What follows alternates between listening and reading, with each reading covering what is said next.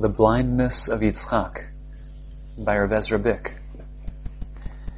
Parashat Toldot recounts the entire career of Yitzchak.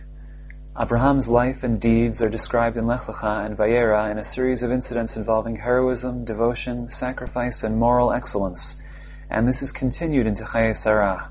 Yaakov's life is detailed from Vayetze until the end of Sefer Bereshit.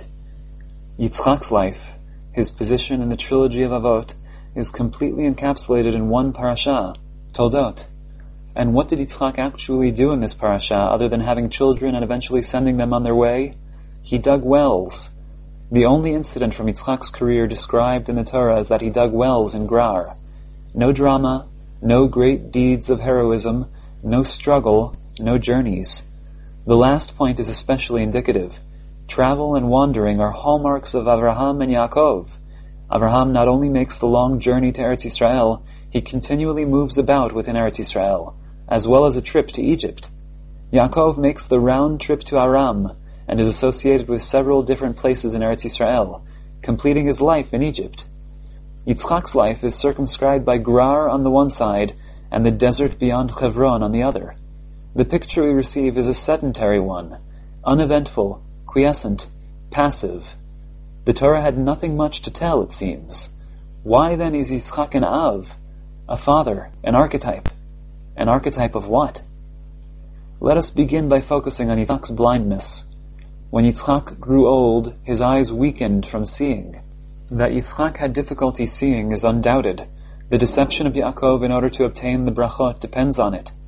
Nonetheless, it is tempting to interpret his blindness as not only physical but a perceptual, spiritual inability to distinguish. For instance, to distinguish between Yaakov and Esav, and not only in the form of their faces. How is it that Yitzchak loved and favored Esav when we assume he was unworthy of this preference? The answer is, he was blind, for some reason unperceptive, undiscriminating, and hence easily fooled. There is one relatively strong indicator of this interpretation, despite its seeming drush character. Normally, the Torah introduces a necessary background piece of information not at the beginning of the story, but precisely at the point where an explanation is demanded. For instance, although the fact that Sarah is barren is clearly a part of the background of the visit of the angels to Abraham, only when Sarah is about to laugh at their announcement of the impending birth of Yitzchak does the Torah write, "And Abraham and Sarah were old." This is injected in the middle of the story, and to modern ears sounds like an interruption. This is, however, standard practice in the Torah. In our case, the story begins with a statement that Yitzchak was blind, and continues by stating that he called for Esav to come. If the significance of Yitzchak's blindness is to explain how Yaakov could fool him, this statement need not appear before verse 5. On the contrary, its actual location indicates that his blindness is part of the explanation of why he sent for Esav. From that, it is one more step to conclude that we are dealing with a lack of discernment rather than just physical blindness. This principle, that explanatory material explains the nearest verse, is behind the midrashic principle of dorshin smuchin. Proximity is a source of meaning. Naturally, the explanations need not be mutually exclusive. Not only is it possible that Yitzchak was blind in both ways, but a connection may be seen between the two. Yitzchak's physical blindness symbolizes and is reflected in his mental lack of discernment. The physical state of a biblical tzaddik mirrors his spiritual state. Why then was Yitzchak blind, unperceptive, not attuned to the world about him? The Midrash cites several explanations, some of which are quoted by Rashi. Let us examine two of them. The Midrash traces Yitzchak's blindness to something he saw during the Akedah. This approach is based on the statement, his eyes were weakened from seeing. The latter phrase, from seeing, is unnecessary, and the Midrash chooses to understand it as causative. Seeing caused his blindness, rather than modifying. His blindness was of the type which affects seeing. The first explanation is that Yitzchak, while bound upon the altar, looked up and saw into the heavens, where the angels were weeping. The tears entered his eyes, seared them, and years later caused his eventual blindness. An alternate version is that he saw the glory of the celestial throne, and this sight alone resulted in blindness. Both these midrashim are clearly referring to spiritual blindness rather than physical blindness. After all, The verse explicitly states that Yitzchak became blind in his old age. Would the searing experience of angel tears have a delayed effect, if we are to understand that they in some way burn?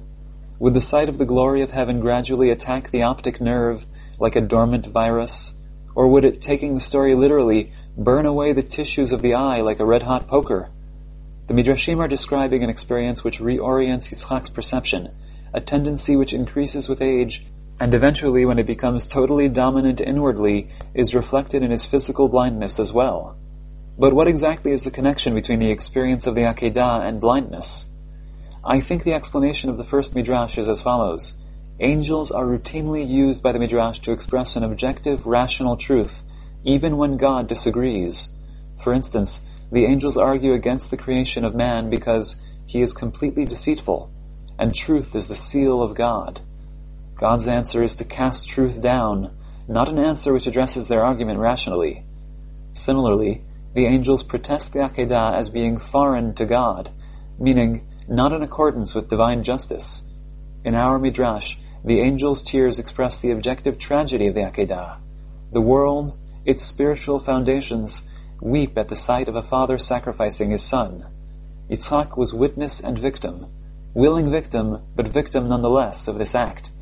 He felt the tears of the angels, the tragedy and sadness of existence in a world where such an act is possible, while looking at his father's face, stern and determined, preparing to sacrifice him. Is it any wonder Yitzchak was unable to reject a son, even Esav? The Akedah, an episode in Abraham's section of Breshit, was the formative experience in Yitzchak's life. While Abraham was also unwilling to reject his son Yishmael, nonetheless he could be persuaded, by Sarah, by God. Abraham appeals to God to accept Yishmael, and the appeal itself indicates he recognized Yishmael's true nature. Yaakov, of course, is famous for his willingness to discern and distinguish between his sons, beginning with Yosef and ending with the individualized brachot, and not always brachot, to his sons on his deathbed. Yitzchak, however, is unable to do so, and this is due not to a simple lack of intelligence or insight, but to a heightened spiritual awareness of the value of fatherhood and sonship, an overwhelming sense of the tragic fragility of human continuity, of its cosmic significance, the angels are crying, and infinite value. This sensitivity will undoubtedly interfere with the practical side of fatherhood. You can't raise children if you refuse to distinguish between them. But is it not possible that it is nonetheless a crucial part of fatherhood, and Yitzchak is an Av, a forefather of the Jews, precisely because he exemplified that ideal? The second explanation of the Midrash relates that Yitzchak peered into the heavens, and therefore was blind. Chazal are saying that Yitzchak's eye, following the Akedah, was turned inward, or heavenward. Having seen so high, so holy a sight, having been in that world, he was unable to also see and weigh and consider the problems of this world. Yitzchak, in other words, was so overwhelmed by spirituality as to be relatively detached from mundane concerns. He was a dreamer, a visionary, contemplative, inward, detached, and that is the sort of disability that blinded him to a clear distinction between Yaakov and Esav. The first Midrash, while more tightly focused, is not actually presenting a different picture of Yitzchak. Whatever the nature of the cause, the result of the Akedah is that Yitzchak's heightened spiritual sensitivity makes him unable to make hard-nosed distinctions in the mundane world. His mind is directed upward and inward. His field is depth of experience rather than practical living. From where in Pshat did Chazal derive this picture? Consider the way Rivka maneuvers Yitzchak. It isn't only that she succeeds, both in the case of the brachot and in arranging for Yaakov to be sent away, but in her apparent inability to approach Yitzchak directly. In his presence, Rivka is unable to confront or persuade. The Netziv traces this back to the story in last week's parasha of Rivka falling off the camel when first meeting Yitzchak. A touching story, but what is its significance? The Netziv explains that Rivka's first impression of Yitzchak, returning from a walk in the field, which the Netziv believes refers to a spiritual exercise of meditation, was so overwhelming in its spiritual force and intensity that Rivka could never overcome the feeling of trepidation and awe in his presence, even when she knew intellectually that she was right concerning a particular matter. This is indicated even more clearly by the lack of episodes in Yitzchak's biography. Yitzchak did not engage in a remolding of his external world. His experiences were inward, contemplative. He is an Av. This sort of experience is a necessary and essential ingredient in the development of a full spiritual personality, but there cannot be much to tell. One episode in Yitzchak's life, repeated twice, digging wells, is the metaphor of this activity. Yitzchak doesn't conquer new heights, he deepens the achievements of the past. He not only digs wells in Eretz Yisrael, he redigs the wells of Abraham. After Abraham, who climbed to the pinnacle of Mount Moriah, spiritual development requires introspection, lasuach basadeh, wandering through the field, digging within. And Yitzchak, in his all-encompassing fixation on the throne of glory, was the one to do that. The great achievements of Abraham will dissipate. The wells will become filled in. If Yitzchak will not return and deepen them, foregoing the advance into new areas in order to solidify what has been gained, his blindness, then, is part and parcel of his fatherhood. Consider, God could have intervened and told Yitzchak to give the blessing to Yaakov.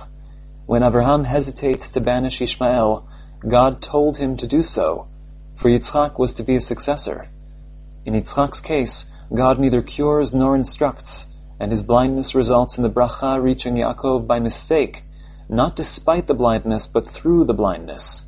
Yaakov receives the bracha in a manner where Yitzchak's blindness is part of the bracha itself. The blindness is not merely a disability, it is the obverse side of Yitzchak's depth, concentration, and single-minded dedication to the holy. Yaakov, whose personality is so different, is a product of his grandfather and father. Yitzchak gives him the bracha of Abraham, and he serves the God of Abraham and the pachad of Yitzchak. Pachad, fear and trembling, awe and retreat, are a necessary part of the integrated spiritual personality. This understanding of Yitzchak's personality, in its one-sided extremeness, is based on Chazal's view of the Avot as archetypes, all three of whom are necessary components of the Jewish spiritual personality. Chazal understood that to be the deeper pshat of Breshit, a description of the roots of the people of God rather than a collection of biographies. This approach requires that we search for the significance of each incident in the lives of the Avot and relate it to the theme of his life and of Sefer Breshit, rather than merely on the first level of pshat determine its historical coherence. For that purpose, the Midrash is unsurpassed.